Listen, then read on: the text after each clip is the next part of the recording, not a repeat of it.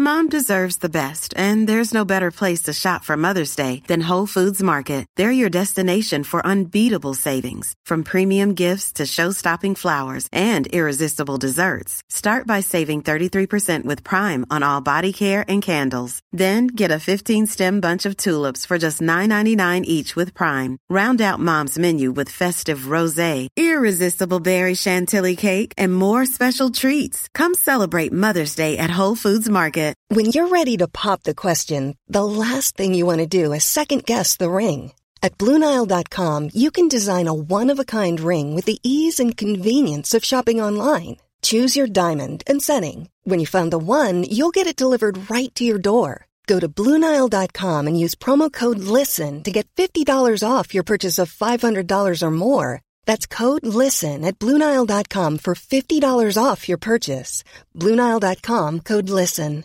Cool fact, a crocodile can't stick out its tongue. Also, you can get health insurance for a month or just under a year in some states. United Healthcare short-term insurance plans, underwritten by Golden Rule Insurance Company, offer flexible, budget-friendly coverage for you. Learn more at uh1.com.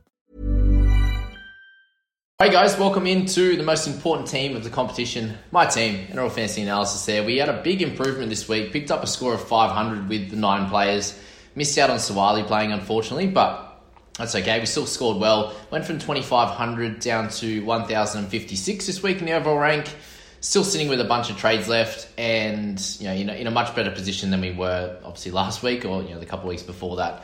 Just remember, like 3 weeks ago, we were 800th in the ranking, so it's very quick. The up and down movements, as you can see with our people squad and a lot of other teams. Probably your own teams probably change very, very quickly in terms of our overall rank week to week. And if you're sitting with sort of 8+ trades left, I think you're in good stead to really improve. As you can see with a lot of the higher teams, like for me to have 9 players and make 1,500 in the rankings, that shows that a lot of teams aren't using many trades or couldn't get to a really strong team this week just because they don't have any trades left and are trying to keep their gun sort of 17 together, which makes a lot of sense. And I've seen a bunch of people now using their last few trades this week or last week, and now are just hoping for no suspensions and injuries and all that sort of stuff as well. So that's where we're at in terms of my team. We had Verrills 28, Tamalolo 68 there, Corey for 48, Johnson as captain 54. And we had a couple of good ones at the bottom here with Joey Manu with 63 and Roger with 61, who are two guys that are very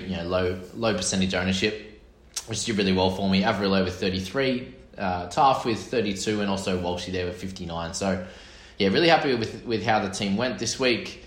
Can't have asked for too much more. Obviously Averillo losing some of the kick meters is annoying. Picking Taff over Savage was a little bit better in terms of getting 6 extra points. Tamalolo was a trade-in over Jackson. Both neither here nor there. Both kind of worked out well. Obviously Jackson has the dual position, but I have a lot of edge players anyway, and mids to combine with that. So yeah, that's where that's how the team went. 500 points, we'll take that, and still an overall ranking for the week of 3,621 shows that it was a lot of people that still had 9 or more players there to beat me out of that really good score. But going forward, we have 9 trades remaining, 592k. So obviously banked a fair bit with the Cleary trade a couple of weeks ago, and then we've banked a little bit more with Tohu being out, and also cashing out on Tom Opacek as well. So that was a couple. Dane Laurie was last week. Opacek the week before. So this is where the team's at. I've kind of set it up to how I'd want it to look. We do have a couple of guys backing up in Crichton. Actually, one. Yeah, just the one backing up from Origin with Crichton, which means that I should be able to field a pretty strong 17 this week. I'm currently there sitting with Schuster as my 18th man. So if he has to come in and play, then that's completely fine. If Crichton doesn't back up or whatever, then that's going to be fine there. We've got Madison and Leilua coming off really good games. Let's hope that they can continue that. But if not, I have plenty of cash remaining and still a decent amount of trades to be able to upgrade this week. So that's kind of my thinking in terms of having backup players for each position. Currently in the half position, I have Schuster, so maybe he becomes a little bit more important if I have one of these guys out injured. So Schuster might have to stay for a little bit longer, especially if he comes back. And if he moves back, if he goes onto the bench, then I suggest we trade him. But if he comes back into the starting side, I think we can hold on steady for Joshy Schuster.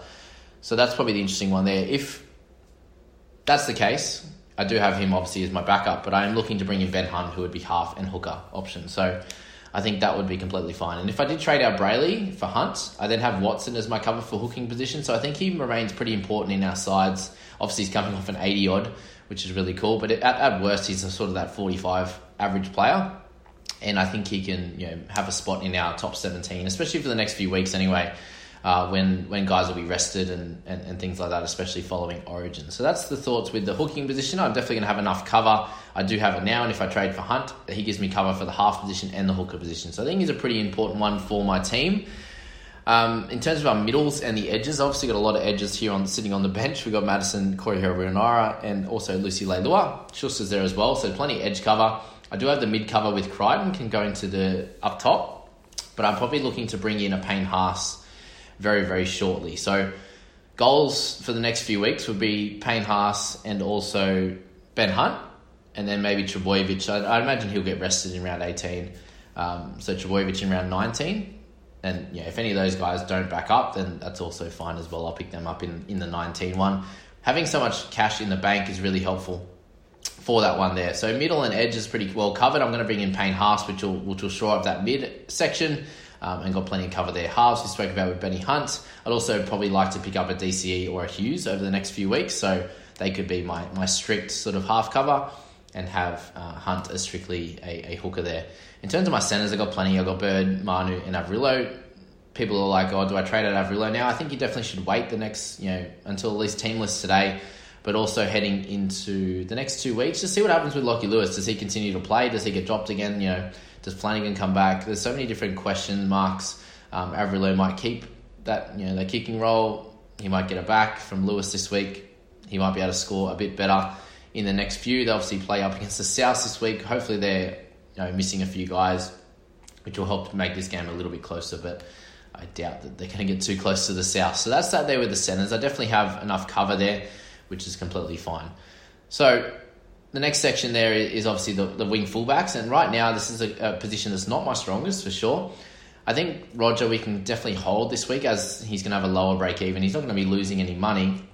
The question will be he be able to score well against the Penrith Panthers? How will they, obviously they're missing Luai and Cleary, so this makes this game a little bit closer, but will he be able to score well against the Panthers, and how many of their guys are going to be rested? If they're going to be resting a fair few, I think you can happily play Roger, but if they're not resting most of their guys and they're just missing their front two guys, I think it's going to be not an amazing score for Roger. But I am liking the way he's playing at the moment, getting involved through the middle, being that sort of second fullback like Trbojevic does in Origin, that roving sort of player with Walshy there. So that's that. Hines, it looks like we're going to get him for another couple of weeks, with Pat looking to maybe, we're not exactly sure what's happening with him. Apparently, NRL physio was saying that it's a bit of issues through the neck, which is causing a lot of the headaches and stuff. So they're still working through that. So I doubt that he's going to be named this week. There's no real point rushing him back. If they get him back by round 20 or 21, he can get a bunch of games ready to go into the finals. And Hines is doing such a great job that I don't think they need to rush him back at all. So I think Hines we can hold on steady for the next few weeks, and then just when Pat comes back, we can move him on. So we'll leave him as one of our keepers there at the back. Roger's possibly one that we can trade on, which is completely fine. And other than that, I don't really, apart from Taft there, I don't really have any cover. Sawali when he plays, for example, but I'm talking like a strong player. So over the next few weeks, hopefully Hines, Roger and Walsh can play for the next little bit for me, and then I can upgrade to a Trbojevic, a Ponga, a Pappenhausen when he comes back. These kind of guys, right? They're the top few guys that I'd be looking to bring in there. So that's where the team's at the moment. In terms of cash outs, I've got plenty of them. So from this point, I think it's going to be more around upgrading. So I have 600k remaining, utilising that money over the next few weeks to get Ben Hunt for like a Brayley or a Schuster. If Leilua or Madison or Corey Harawira start having some bad games or they get injured, I can upgrade them to Payne Haas. So there's probably a couple 100k each on that one. So where's Benny Hunt? What's he priced at? So it's actually not too bad, 763, and then Payne Haas is a little bit lower, 683. So it's an awesome price. I can get them two guys with having a few 100k in the bank, and then can use that extra couple 100k to get Trbojevic. So if I can make those three upgrades over the next bunch of weeks, they'll leave me with about 6 trades left for sort of the last 5 to 6 rounds. And I think that's going to be plenty to cover injuries and suspensions. Obviously, over the next few weeks, there could be that as well.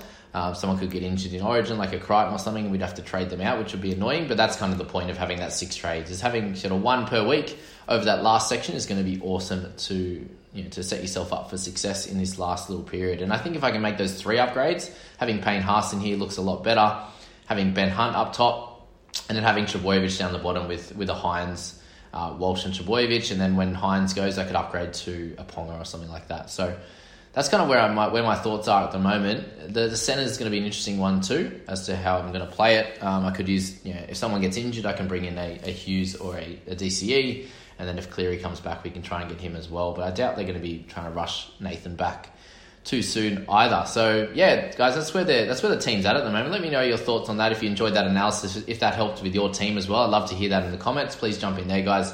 And jump in the Discord as well. Just message me in the comments here if you want to join that.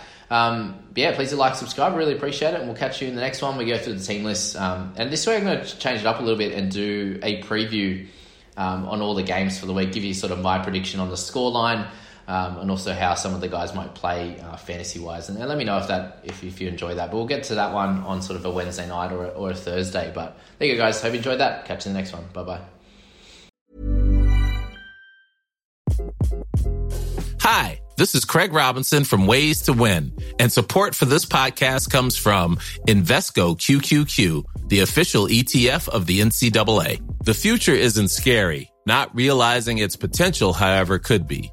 Just like on the recruiting trail, I've seen potential come in many forms as a coach. Learn more at Invesco.com/QQQ. Let's rethink possibility. Invesco Distributors, Inc.